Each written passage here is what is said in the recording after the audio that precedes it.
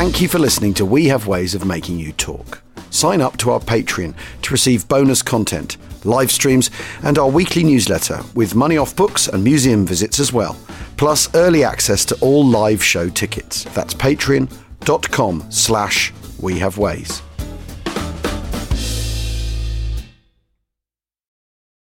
This episode is brought to you by Visit Williamsburg. In Williamsburg, Virginia, there's never too much of a good thing. Whether you're a foodie, a golfer, a history buff, a shopaholic, an outdoor enthusiast, or a thrill seeker, you'll find what you came for here and more. So ask yourself, what is it you want? Discover Williamsburg and plan your trip at visitwilliamsburg.com.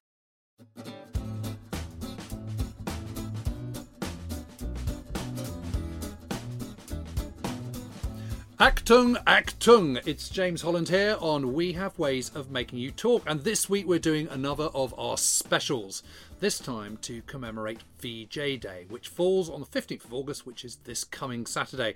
Now, first up, we've got a two-part special. This is an interview with an extraordinary man, Rowland, who was there at literally everything that took place in Burma. He was there at the Battle of the Admin Box, which took place in February 1944, which is when the British first kind of sort of really properly bested the Japanese. He was there at Kohima, part of the Great Imphal Battle, and he was there in the Days of Victory in 1945. He's a lovely fellow, and his memory is just absolutely astonishing. This is something I recorded a little while back, but I really think you're going to find this a massive treat. Anyway, here he is, Rowland. I was born in Northern Ireland. My father was in the regular army, though his service was nearly always abroad. My mother had joined the Queen Alexandra's nursing service, and they met around about 1919. They married in India, and my elder brother was born in Lahore. Then my mother came home, and I was born in County Antrim. So then I was educated in Northern Ireland, went to a very small grammar school, but I had a very good normal education with the usual subjects. And then I decided to read. My career was going to be in the law. I knew that from a very early age. Went up to Queen's, and then the war came. And it's very hard to describe to people who weren't there exactly what the atmosphere was at that time in the UK. England was an armed camp with American soldiers and British soldiers. And even in Northern Ireland, which had no conscription for political reasons, I joined the Officers Training Corps at the university, and the people were joining up. So did you join out of a sense of... I joined there as a part of the Officers Training Corps, and they were joining up, and word came through that they were going to expand the Indian Army, and the adjutant at the Officers Training Corps got hold of us one day in the drill hall and said, "Those of you who want to volunteer for India, put your names down now." And I volunteered for India because my father had told me all about India. And I preferred the prospect of serving in India rather than Salisbury Plain. So the time came, and I did Certificate A and B, which made me a cadet. And one day I got a telegram saying, "Report to Colonel Potter for interview for the Indian Army." Went up to see Colonel Potter. He asked me a whole lot of questions. The object of his exercise was, is this man fit for the Indian Army or not? I never heard from him until 13th of December. And then it said, report to the Guards Depot at Caterham for passage to India and the Indian Army. And I was a cadet by now. And I said, I can't move as quickly as that.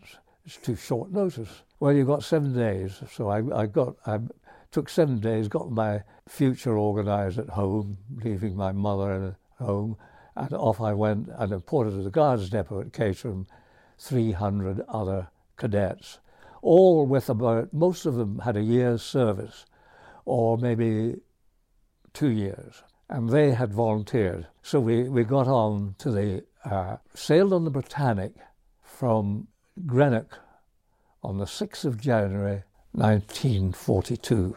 And we had 8 weeks at sea and we went round the Cape, landed at Bombay. What was it like to arrive in Bombay? Well, it was everything had happened. It was so different. I mean, I got them. My chief feature of Bombay, of which we were only there for 4 days, was I got the most horrendous headache that I've ever had in my life. It really was a migraine. It was a real shocker. I don't know what gave it to me. It passed away eventually, but it was 3 days of absolute agony. Anyway, we were at Mower, and that was the officer training school. At Mower, it was a 6 months course as a junior leader, cadet. Had to learn to speak their language, Urdu. I can still speak a word or two of it. And then I was commissioned. And at the officers' training school, we were told to write down the names of 3 Indian regiments that we would prefer to join, any one of which. I put down the Frontier Force Rifles, the Rajputana Rifles, and the Frontier Force Regiment. What made you choose those? Nothing really important. I'd read something about them, but I didn't know very much about them, and it was what I would call a long shot, which one I'd get. The Rajputana Rifles sounded rather exotic and might be a good thing to be serving with the Rajputana Rifles. But actually, when it came out, where was I posted? Typical army, the Royal Deccan Horse, the cavalry, Indian cavalry. And the reason for that was that they were shedding their horses and recruiting the tank corps people, armoured corps, and they were getting tanks. And they got grants and lees. And I had a great time with the Deccan Horse. It really was a great experience, just India all over, being and my squadron commander was a man called Alec Harper, who was a great he was one of the best polo players in India, and he was a tall, lean, lanky man.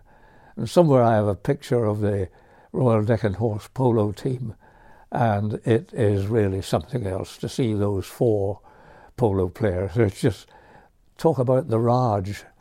That was it, personified. So you had a good social life?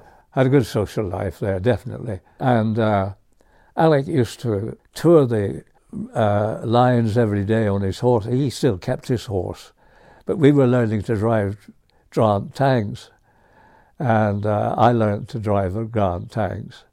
And the colonel was a man called Tony Sanger, and he was supposed to be one of the best polo players in India.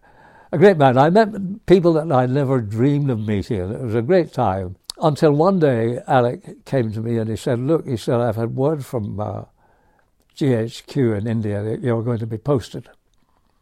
I said, I don't want to be posted. I want to stay with the Deccan Horse. And he said, well, I'm very sorry. There's nothing I can do about it, he said.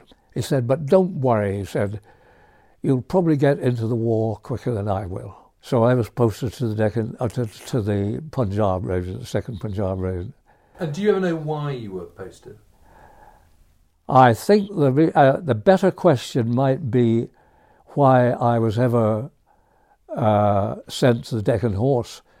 The answer to that is because they were short of officers with any driving experience at all, and they wanted to build up their officer content in the regiment. Why I was sent is only GHQ know, but we were marked. I'm quite certain that the 7th Battalion, which I joined, had been marked for action in Burma, because we did about 6 months there, and then I went.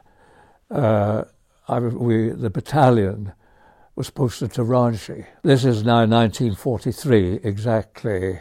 Yes, it was 1942 I was with the Deccan Horse, you're quite right. And in January 1943, I was posted to Madras, where the 2nd Punjab Regiment were then operating. What sort of training did I get there? Not in jungle warfare, nothing like that at all. It was just ordinary infantry training. And we used to have to do patrols on the beach at Madras and northwards in case there arrived a Japanese convoy. What we could do about it is a difficult question to answer. But anyway, that's what happened. So then you were sent up to Ranchi, and then Ranchi. And that's jungle training. And that's it. That's where the training really began for 4 months. Joined the 7th Division, who was commanded by Lieutenant General Frank Messervy. And it was a very unusual division, really, in many ways. It was more of a family. My friend John Shipster and I we were on an exercise in Ranchi one night.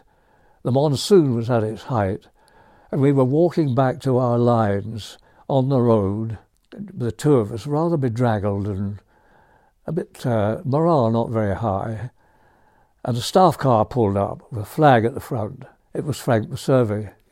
He said, "What is your unit?" So we saluted very smartly and said, 72nd Punjab. "Get in," he said. And he took us back to our lines. And he was a very popular general, Frank Messervy. He was great. So tell me briefly, Robin, about the training, what you were actually doing in Ranchi. I mean, what sort of form did jungle training take? Jungle training took the form of firing live ammunition, a very tough exercise it was in the jungle with company movements, attacking a hill, and live ammunition and all the rest of it. There was a great story told of Templar, who was a general, coming out and addressing a crowd of people about the severity of these jungle training exercises. And he ended up by saying, "You'll do this course, and you'll do it well. If you don't do it, you'll be rotten men, rotten to the core, and failures in civil life as well." So that was a good incentive to try to get through, do your best. So, were you doing patrol work as well? We were learning to do patrol work, which was going to be very fruitful down in Arakan. We did that, and camouflage. Yes, absolutely. And we did. I did mortar training. I was a lieutenant by the time I had the amazing rank of lieutenant, and I was taken from my battalion and sent to the King's Own Scottish Borderers to do training in the 3-inch mortar as a lieutenant, lined up with the private soldiers, and was instructed by a sergeant for about a month. It taught me about 3-inch mortar. It was quite interesting, really. And of course, we then did just before that, I went on one of the best courses that I had ever been on, and that was a company weapons course at Sorga. I mention that because it really did help. It was enormously good, a very, very good course. It taught you all about the rifle, the Bren gun, the 3-inch mortar, the 2-inch mortar, and everything. And by the time you left that course, which was 6 weeks, you really knew your weapons back, which we were going to need, because I realised now that before I did that course, I didn't know an awful lot about the Bren gun or any of these. So it was a really good course. So sorry, by the time you actually get to the Arakan, presumably you must feel pretty well trained, don't you? We were pretty well trained because of what happened at Ranchi and what happened on that course. And because of the training at Ranchi, when we got to Arakan, we didn't know what to expect. There was a conference in Ranchi with the brigadiers and the officers, and they told us what it was like, but you don't know these things until you arrive there. When we got to Arakan, this was in September 1943, and we went to a place called Bawley Bazaar down there. We took a train from Chittagong to a place called Do Hazari, and from Do Hazari to Bawley was 80 miles, and we had to march that, and did 20 miles a day. one of the toughest marches that I'd ever done. It really was, in blinding heat. It was so bad that Jock Little, who was in charge of us, said, "Look, I think we'll march at night and sleep during the day," which is what we did. Arrived in the Arakan, and it was, the position in Arakan was that the Brits were waiting, the British forces were waiting in Arakan, planning to hit the Japanese on the beginning of the campaign to expel them from Burma. And there was one of the two ways of doing it was to attack them in the Arakan. And we got into Boli Bazaar, spent 2 or 3 nights there in September, and then gradually moved forward to what later became the admin box at Sinsware, a place called Sinsware. The Arakan is divided into, as you know, the Mayu Range that's on the east and west. My division, our division, was on the western side, and the 5th Division on the east. That was Razabil and down there. The only connection between them was this pass called the Nyakidok Pass, which was a marvellous feat of engineering. And they were preparing that for tanks, of course. And did you cross over on the Nyakidok? Yeah, we did. We did a reconnaissance of it very soon after we arrived in Arakan to see what the terrain was like. We were going to be on the east side. The whole division was going to be 3 brigades. And they formed a reconnaissance party, of which I was one. I don't know why I was selected, but I was on it. And we marched over the pass. It wasn't quite fit for tanks at that stage, but they were going to improve it.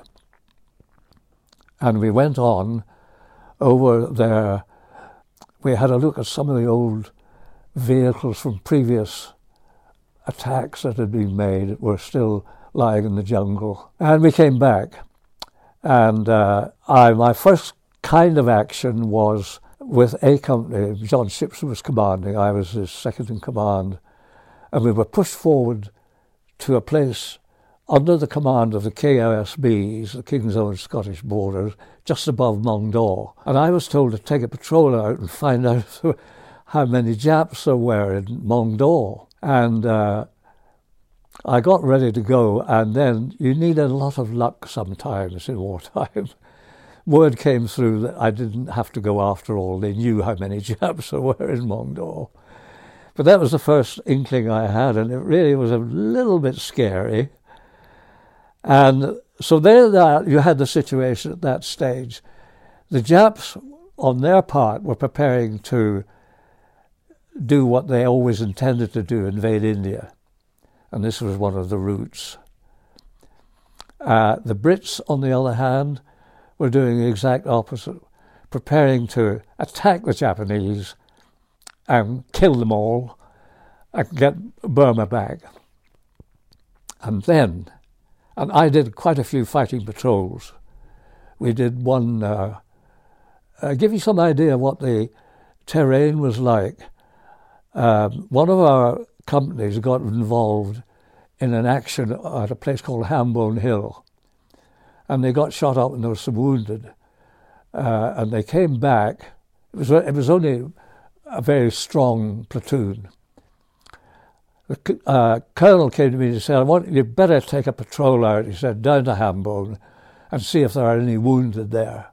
And I got myself ready, no time to make any plans at all, took this patrol out, down this jungle path, and I thought, where ought I to be in this single file thing?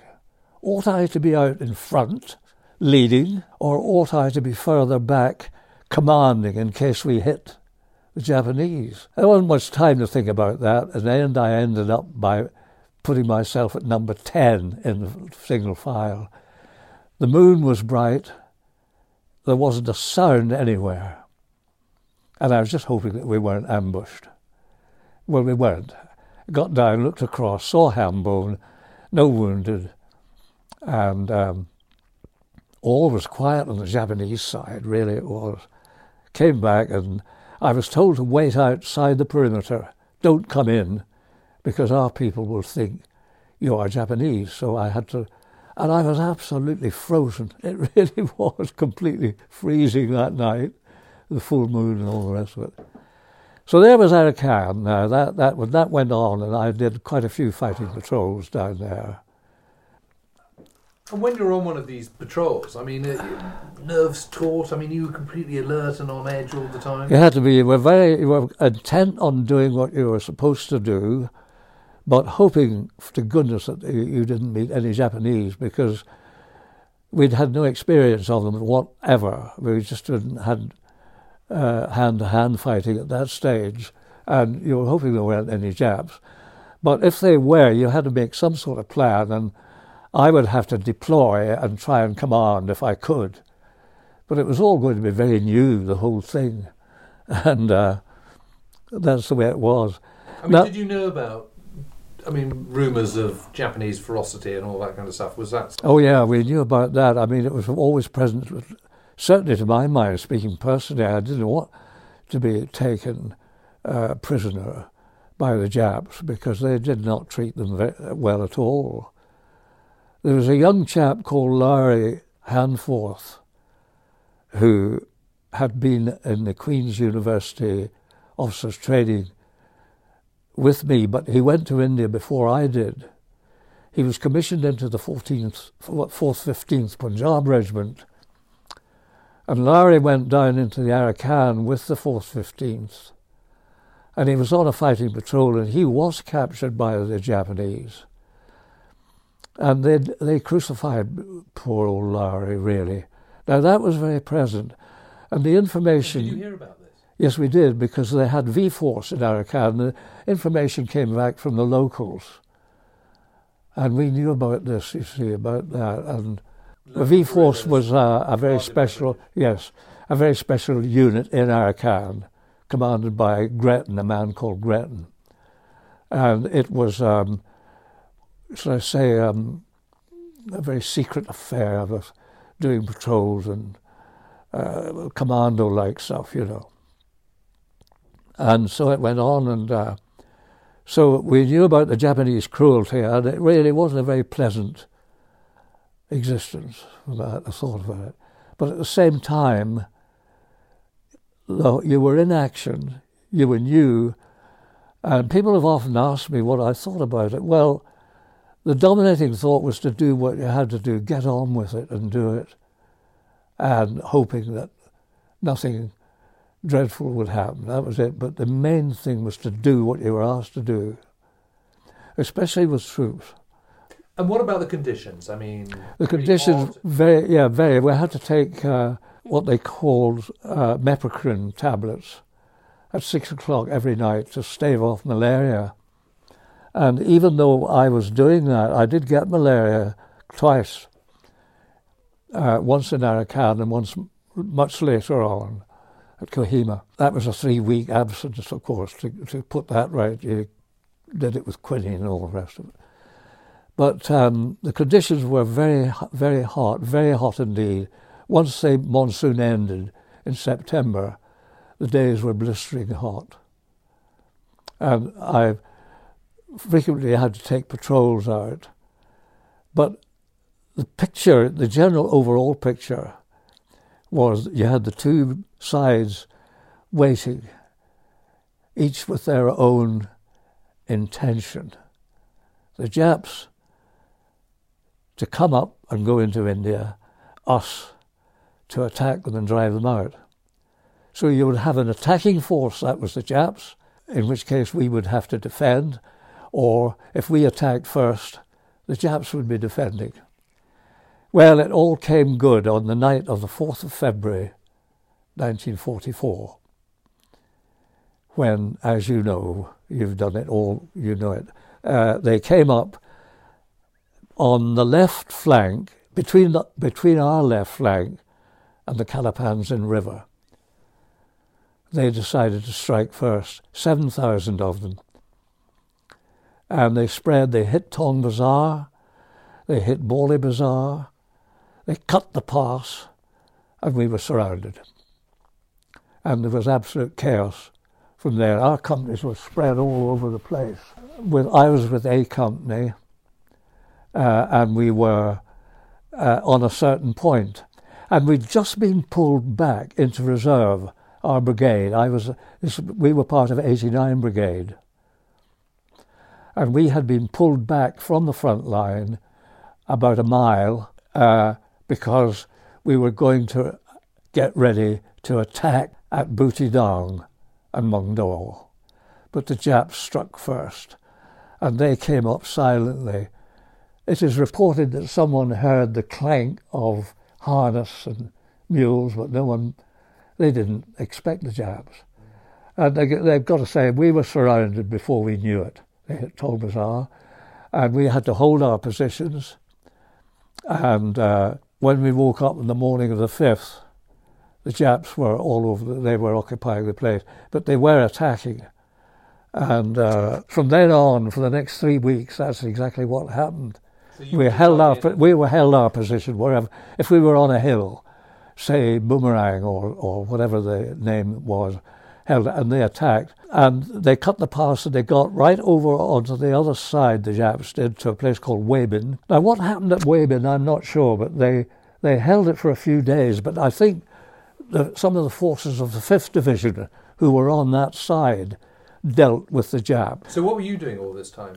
We were just you dug in foxholes? Dug foxholes and occupying trenches on the hills waiting for them to attack.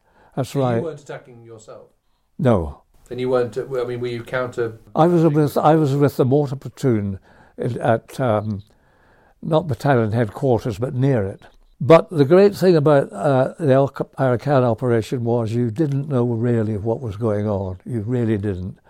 You didn't have a wireless set maybe at the company level, or if you did, the colonel would say, the Japanese have got all round us, and be prepared to move to such and such a place, and make sure your men have a cup of tea before they go. It was very, very tense, and lack of knowledge. They were all round us, and we didn't know what was happening. And someone, the notes for the battalion history, which I wrote the battalion history long after sometime after the war, there is very little in that history of the Arakan operation. Why? Because no one knew what was happening. They really didn't. They couldn't say that A Company did this, B Company did that. It was just a question of sitting there, just waiting for them to attack, which they did, and they cut the pass, of course, and that meant we could get no tanks over. But in the end, the thing that enabled us to defeat the Japs in Arakan, and why the Japs lost, was the old Dakota aircraft. You probably know that, but anyway, they were able to drop supplies. And they dropped ammunition and food to us. Sometimes it went astray and the Japs got it, but by and large, the supplies came in and dragged it onto the position. And without that, I don't know what we would have done. We were surrounded. We had no contact with the west side at all, other than by radio. But certainly, because they cut the pass, there was no other way into Arakan. And you knew that you just had to hold firm? That's right. We didn't know what was going on at all. We just had to hold your position for the Japs to attack. My friend John Shipster got quite badly attacked persistently on a feature, and he was wounded twice and ended up, but he was badly wounded actually, but there was no way he could get out because there was no way for him to be evacuated. But he continued on fighting. He got a very, very good DSO for it. There's no question about it. It was a very good, for a young man aged 21 years, in command of a company. So anyway, that was it. And eventually, out of the 7,000 Japs that came into Arakan, after February, March, by the end of March, they had lost 7,000 killed, the Japs. And they simply withdrew them back to their own lines. And now the rest of it was, I then got, just after that, I got a go of malaria and was evacuated to Chittagong and didn't join the battalion again until I think it was the beginning of May. So the whole of April I was out of action. And during that time, the nature of the Arakan company boded pretty ill, because the colonel was at battalion headquarters, and overnight some small force of Japanese got on top of him. The colonel was on high ground, but the Japanese got on top of the feature above him, and they had to be cleared. And he took 6 men with him, the colonel did on his own, to clear these Japs off, and was killed immediately. We lost our CO just like that. That was Arakan. It had to be done. We're now going to take a short break, but do join us in a minute.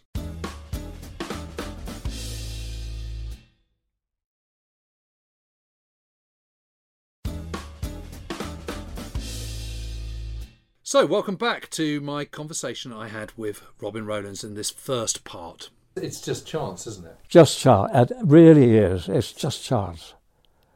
And I suppose on the whole, as it proved later, even at Kohima, I had a great stroke of luck in that way. Later on, I mean, in Arakan, where you've got this it's very close country, isn't it? It's hills and jungle and all that. I mean, not only do you not hear anything, you can't see an awful lot. So the whole thing must have been very confusing picture. And at our level of command, of a company commander, you didn't know what was going on elsewhere. You really didn't know where your nearest help was, company or anything. Once the admin box was relieved, Messervy continued with his aggressive operation, didn't he? There was an attack on... Yes, there was. Yeah, we went forward then. That's quite right. We did. Yeah. Attack on Bukidnon.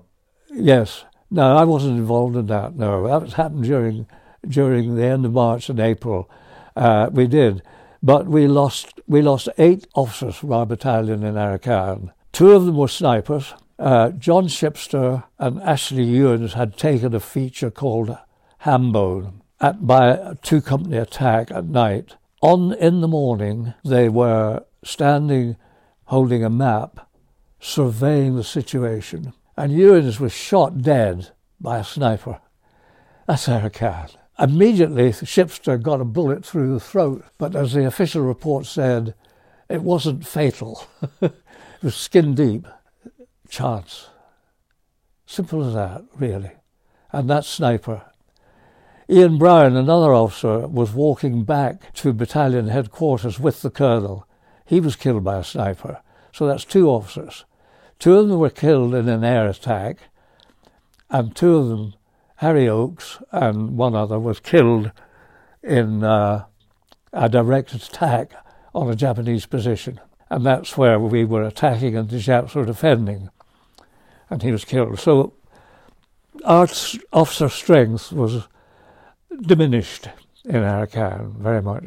And we made some ground down, but then the Kohima situation arose, unknown to us, of course.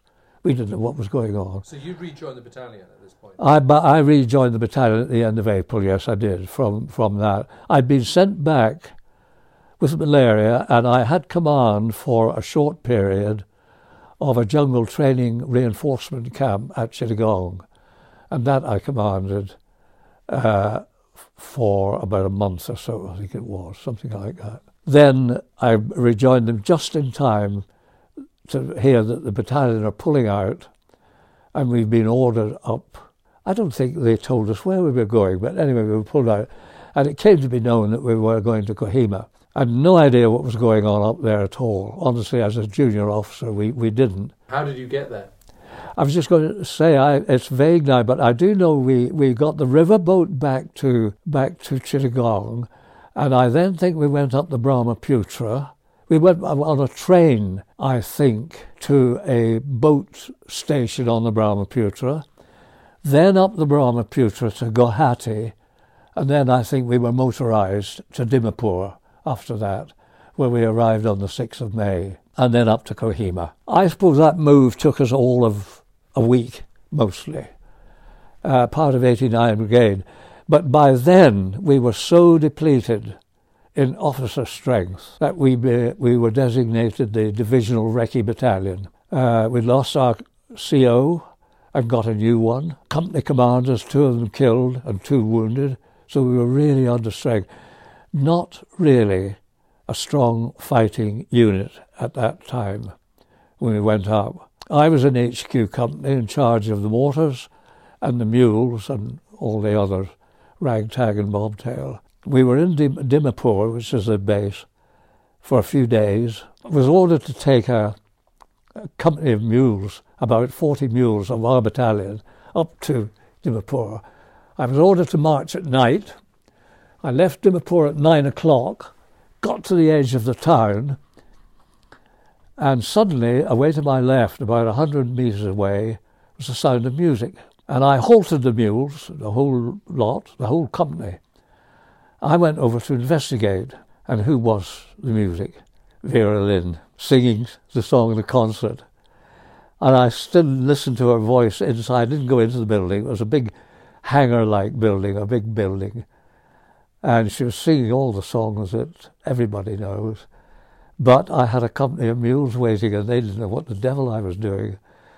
And to my utter regret, I had to rejoin them and go up to Kohima.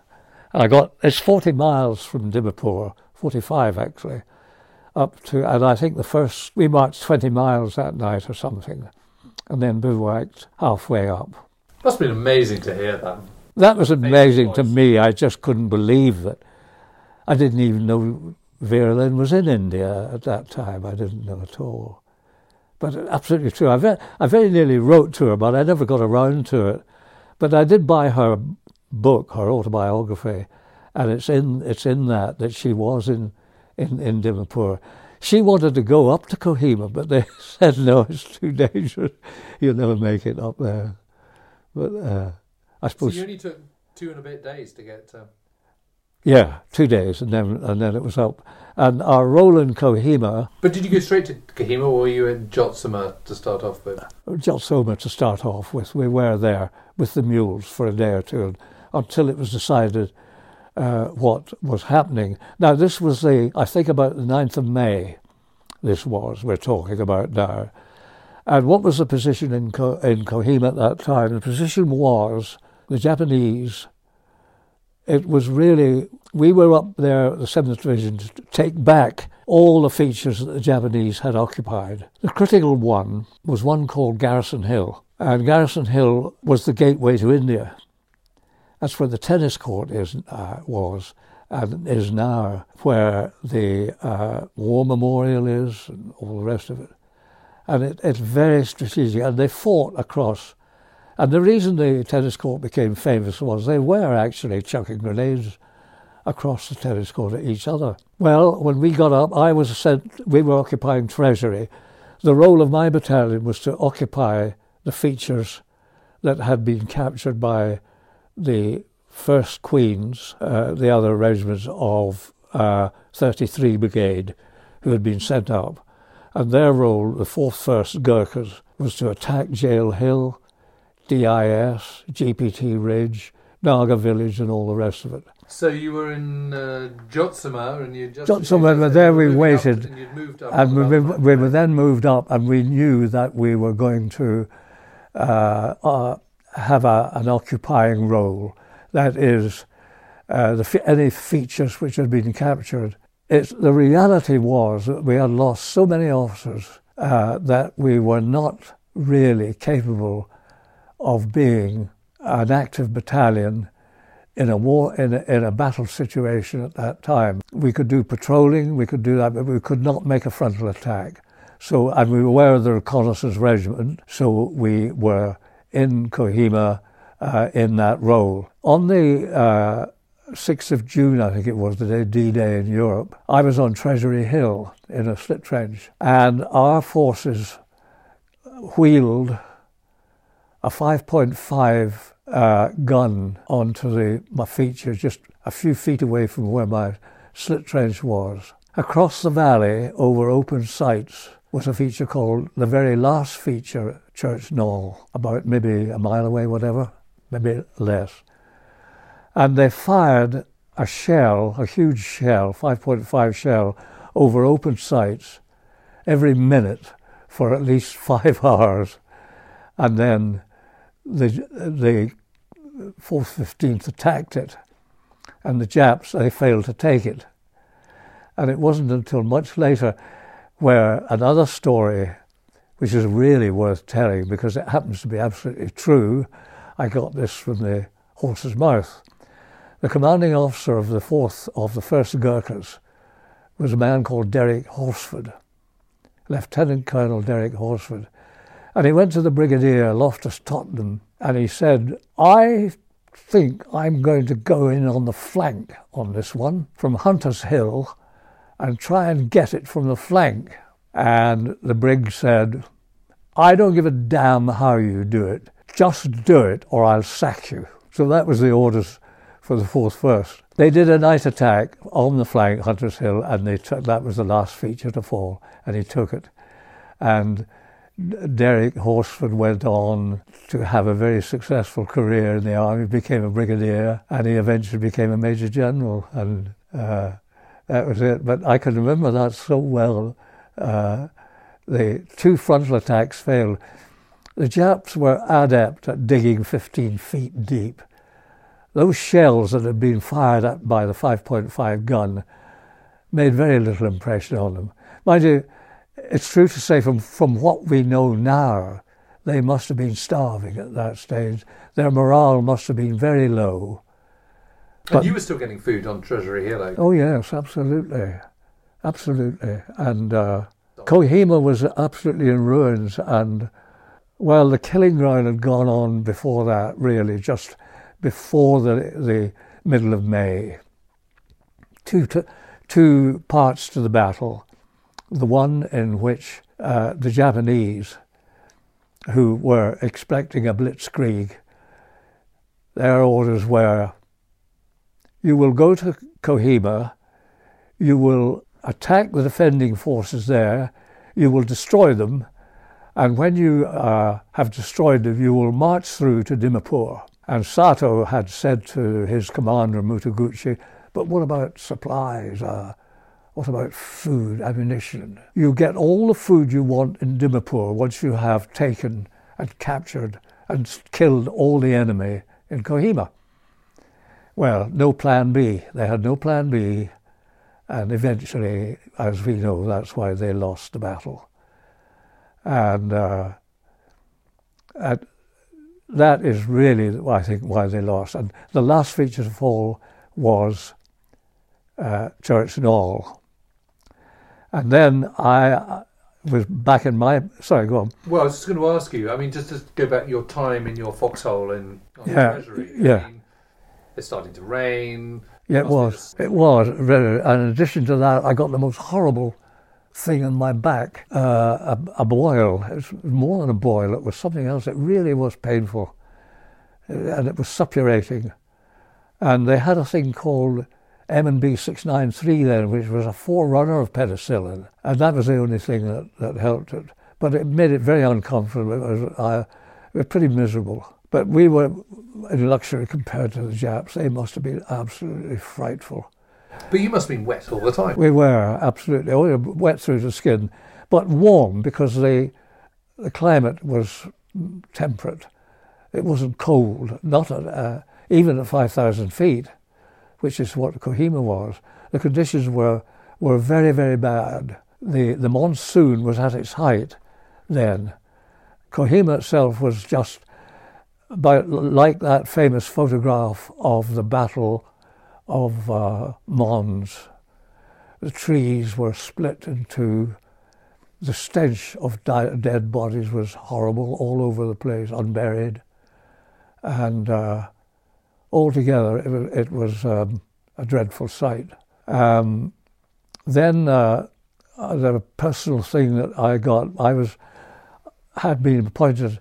The colonel had formed the new colonel had formed what he called a guerrilla platoon, which was 40 men with double the quantity of arms that the normal platoon had. We had Bren guns, we had mortars, we had all sorts of heavily armed thing. The object being to have a fast-moving fighting force to attack and find out small positions. And I got word to go on detachment to 114 Brigade after Church Knoll. I went down the Jessamy track and up to a place called Chuckabama Ridge. And I reported to the Brigadier Dinwiddie, who was commanding 114 Brigade.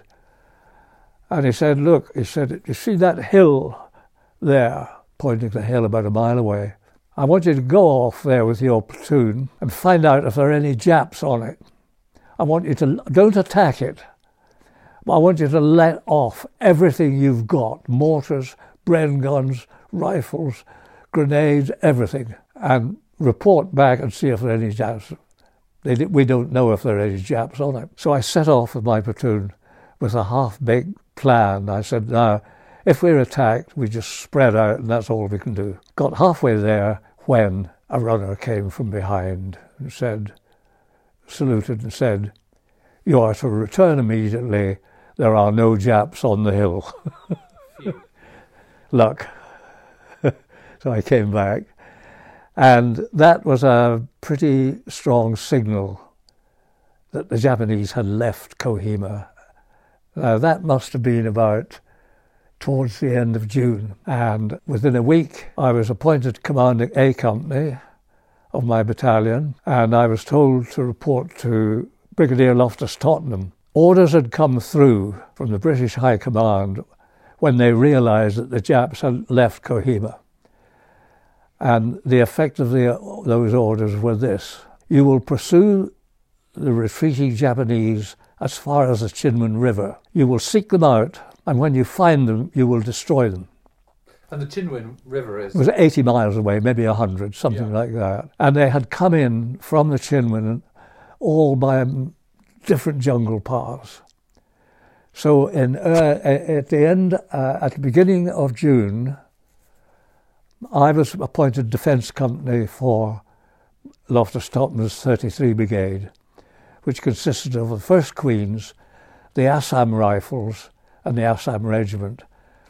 And we went down to a place called Marham, which is, my guess is it's about 20 miles south of Kohima.